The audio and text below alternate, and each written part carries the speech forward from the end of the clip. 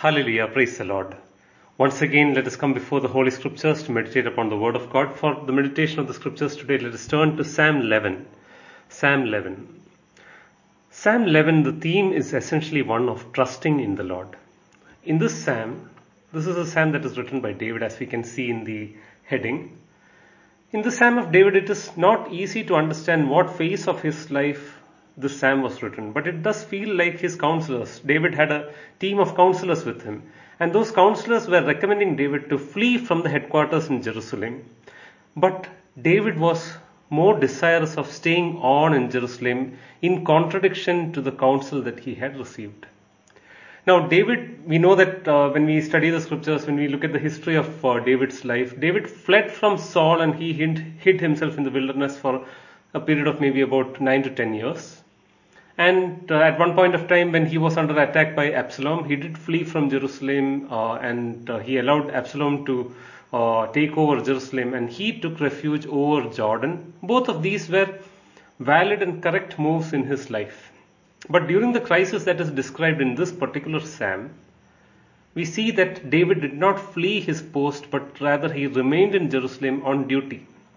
And he trusted the Lord to protect him, which the Lord happily did.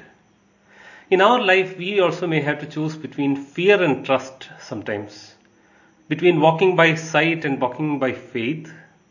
Sometimes we will have to listen to the counsel of men and the wisdom and the will of God, and we'll have to choose between the two.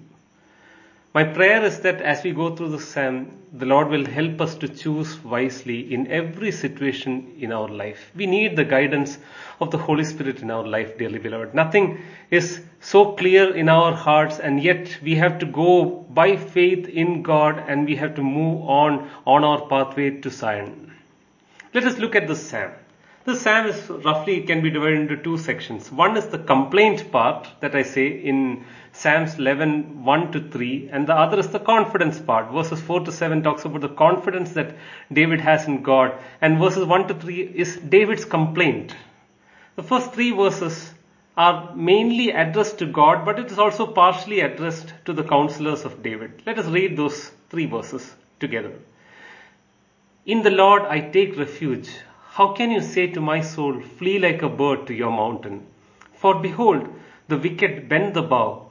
They have fitted their arrow to the string to shoot in the dark at the upright in heart. If the foundations are destroyed, what can the righteous do? Now, the counselors told David to flee from Jerusalem. While it is wise to flee from evil, it is wise to flee from our temptations, like how Joseph fled from the wife of Potiphar. In the situation where we are asked to flee from the place of our duty, we need to be very careful.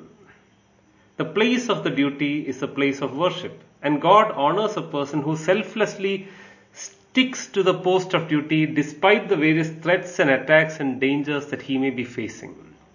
Now, David was the good shepherd of Israel, and the good shepherd does not flee at the face of danger. It is the hireling shepherd that flees at the face of danger. So, it was right that David chose to stay on in Jerusalem at this point of time, because he did not want the faithful people to be shaken because he had fled from Jerusalem. In the face of the unwise counsel that he received from his counselors, David decided to put his faith in the Lord. And if we also do likewise, in the times when we are uncertain, when we put our faith in God, God promises that He will protect us and He will direct our paths. Now, why were the counselors advising David to flee? We find the answer for this in verse 2. Psalm 11 verse 2 says, For behold, the wicked are bending the bow. They have fitted their arrow to the string to shoot in the dark at the upright in heart. For behold, the word of God says, or this particular portion says. That means the counselors are looking at these things from a human perspective, and they see that there is a conspiracy that is against David. The bows and arrows might have been literal attempts on David's life, or it could have been metaphors for deceptive and destructive words which were designed to bring David down, his reputation down. In either case, we know one thing for sure. David was upright before God, and he was righteous. And he knew that the Lord was righteous, and he would do the right thing always. How blessed it is, my dear friends, when we have a pure conscience and the sole responsibility of our protection now rests with God. What a rest such a person will have even in the face of impending attacks. He will be able to surely rest assured because the Lord has taken charge of his security. He has taken responsibility over his life. Psalm 11 verse 3 is a beautiful question that we need to ask ourselves. If the foundations are destroyed, what can the righteous do? David asked this question partly to God. Because when the foundations of the nation of Israel are shaken, David is unsure what is going to happen. Now, David was God's appointed king, so anything that attacked him personally would shake the very foundations of the nation. God had abandoned Saul as the king, and Absalom had never been chosen as the king by God. And both these men, in their rebellion, they weakened the foundations of divine government, and therefore the nation of Israel had experienced a certain shaking. Now, in these days also, when the foundation is being shaken, we need to ask ourselves the question, what will the righteous do? When the foundation is shaken, the righteous tend to become confused. They are unsure as to what to do, how important it is to have a solid foundation. A foundation may not be very visible externally. It may not be the most beautiful thing, but that is the thing that gives stability to the house. And it is so important to have our spiritual lives also built upon the foundation that Jesus Christ is. The foundation of the Word of God. Foundation of the obedience to the Word of God. Now, in these days also we find that the foundations are shaken. No one knows what is right anymore. The Word of God is being questioned. But remember, dear friends, let us come back to the Word of God as the foundation for our life. Let us come back to the old paths, as it says in Jeremiah chapter 6, verse 16.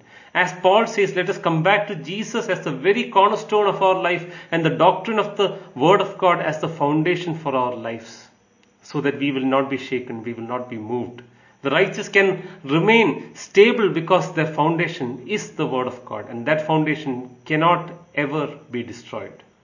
Now, if the first 3 verses of the Psalm talk about something like a complaint before God and before men, the next 4 verses are very beautiful because it shows a deep confidence that the psalmist has received from God.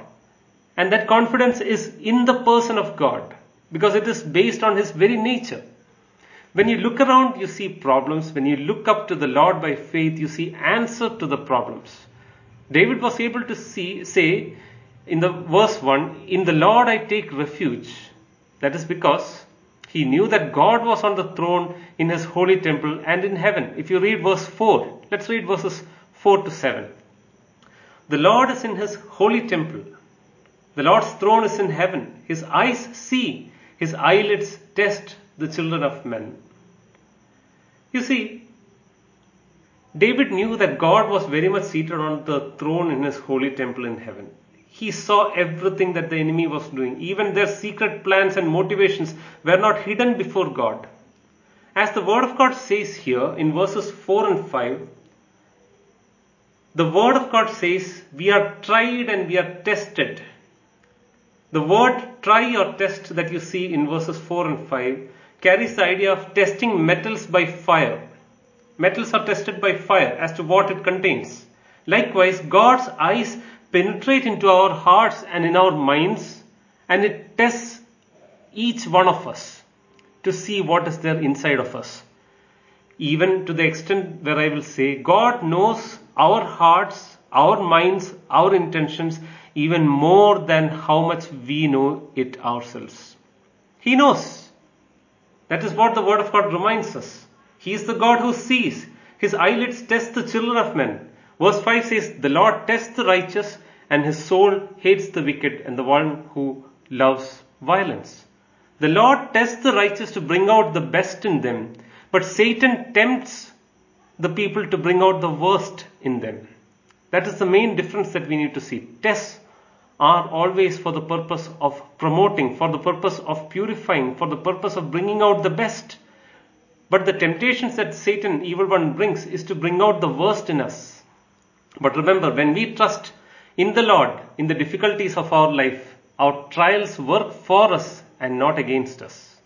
In verse 6, Psalm 11 verse 6, David uses three metaphors or images to describe the judgment that God has prepared for the wicked. Psalm 11 verse 6 says, "Let him rain coals on the wicked, fire and sulfur and a scorching wind, and shall be the portion of their cup." When we see here, firstly, he saw fire and brimstone descending on the wicked, on the people who were his enemies, on the wicked ones who were against God. He saw fire and brimstone descending upon them, similar to how the Lord sent upon Sodom and Gomorrah. Then he saw a terrible storm that was destroying the enemy, a scorching wind that sometimes blew from the desert, which parches and scorches everything on its path. Thirdly, the third image is that of a poisonous drink in a cup. Drinking the cup is often pictured as a judgment from God. These three things were to be the portion of the wicked. But what has God planned for his own righteous people? Verse 7 says, "For the Lord is righteous. He loves righteous deeds, and the upright shall behold his face." The upright will behold his face. 1 John chapter 3 verse 2 says, "Beloved, we are now the sons of God, and it does not yet appear what we shall be. But we know that when he shall appear, we shall be like him, for we shall see him as he is." To see the face means to have access to a person. For God to turn away his face is to reject us. But for him to look upon us with delight means he is going to bless us. When Jesus returns, those who have rejected him will be cast away from the presence of God and from the glory of his power. That's what we read in 2 Thessalonians chapter 1, as well as in Matthew chapter 7 verses 21 to 23, where he says, and one day he will say, Matthew chapter 7 verse 21 says, "Not everyone who says to me, 'Lord, Lord,' shall enter into the kingdom of heaven, but rather he that does the will of my Father which is in heaven." And he says to the people who only made an external profession of their faith, he says, "I never knew you, depart from me, you that work iniquity." But the great promise of God is that while he says depart to those people who rejected him, to his own children he says, we shall be welcomed into his presence. Matthew chapter 25 verse 34 says, "Then the king will say to those on his right, 'Come, you who are blessed by my Father, inherit the kingdom prepared for you from the foundation of the world.'" Dearly beloved, this is the hope that the Lord wants to leave with each one of us. When we complain regarding our difficult situations in life, never forget to trust and keep confidence in a God who tries and purifies us, who justly rewards the wicked enemies, and who loves the righteous and reveals his face and his plan to them. May the Lord encourage us and bless us through the meditation of the scriptures.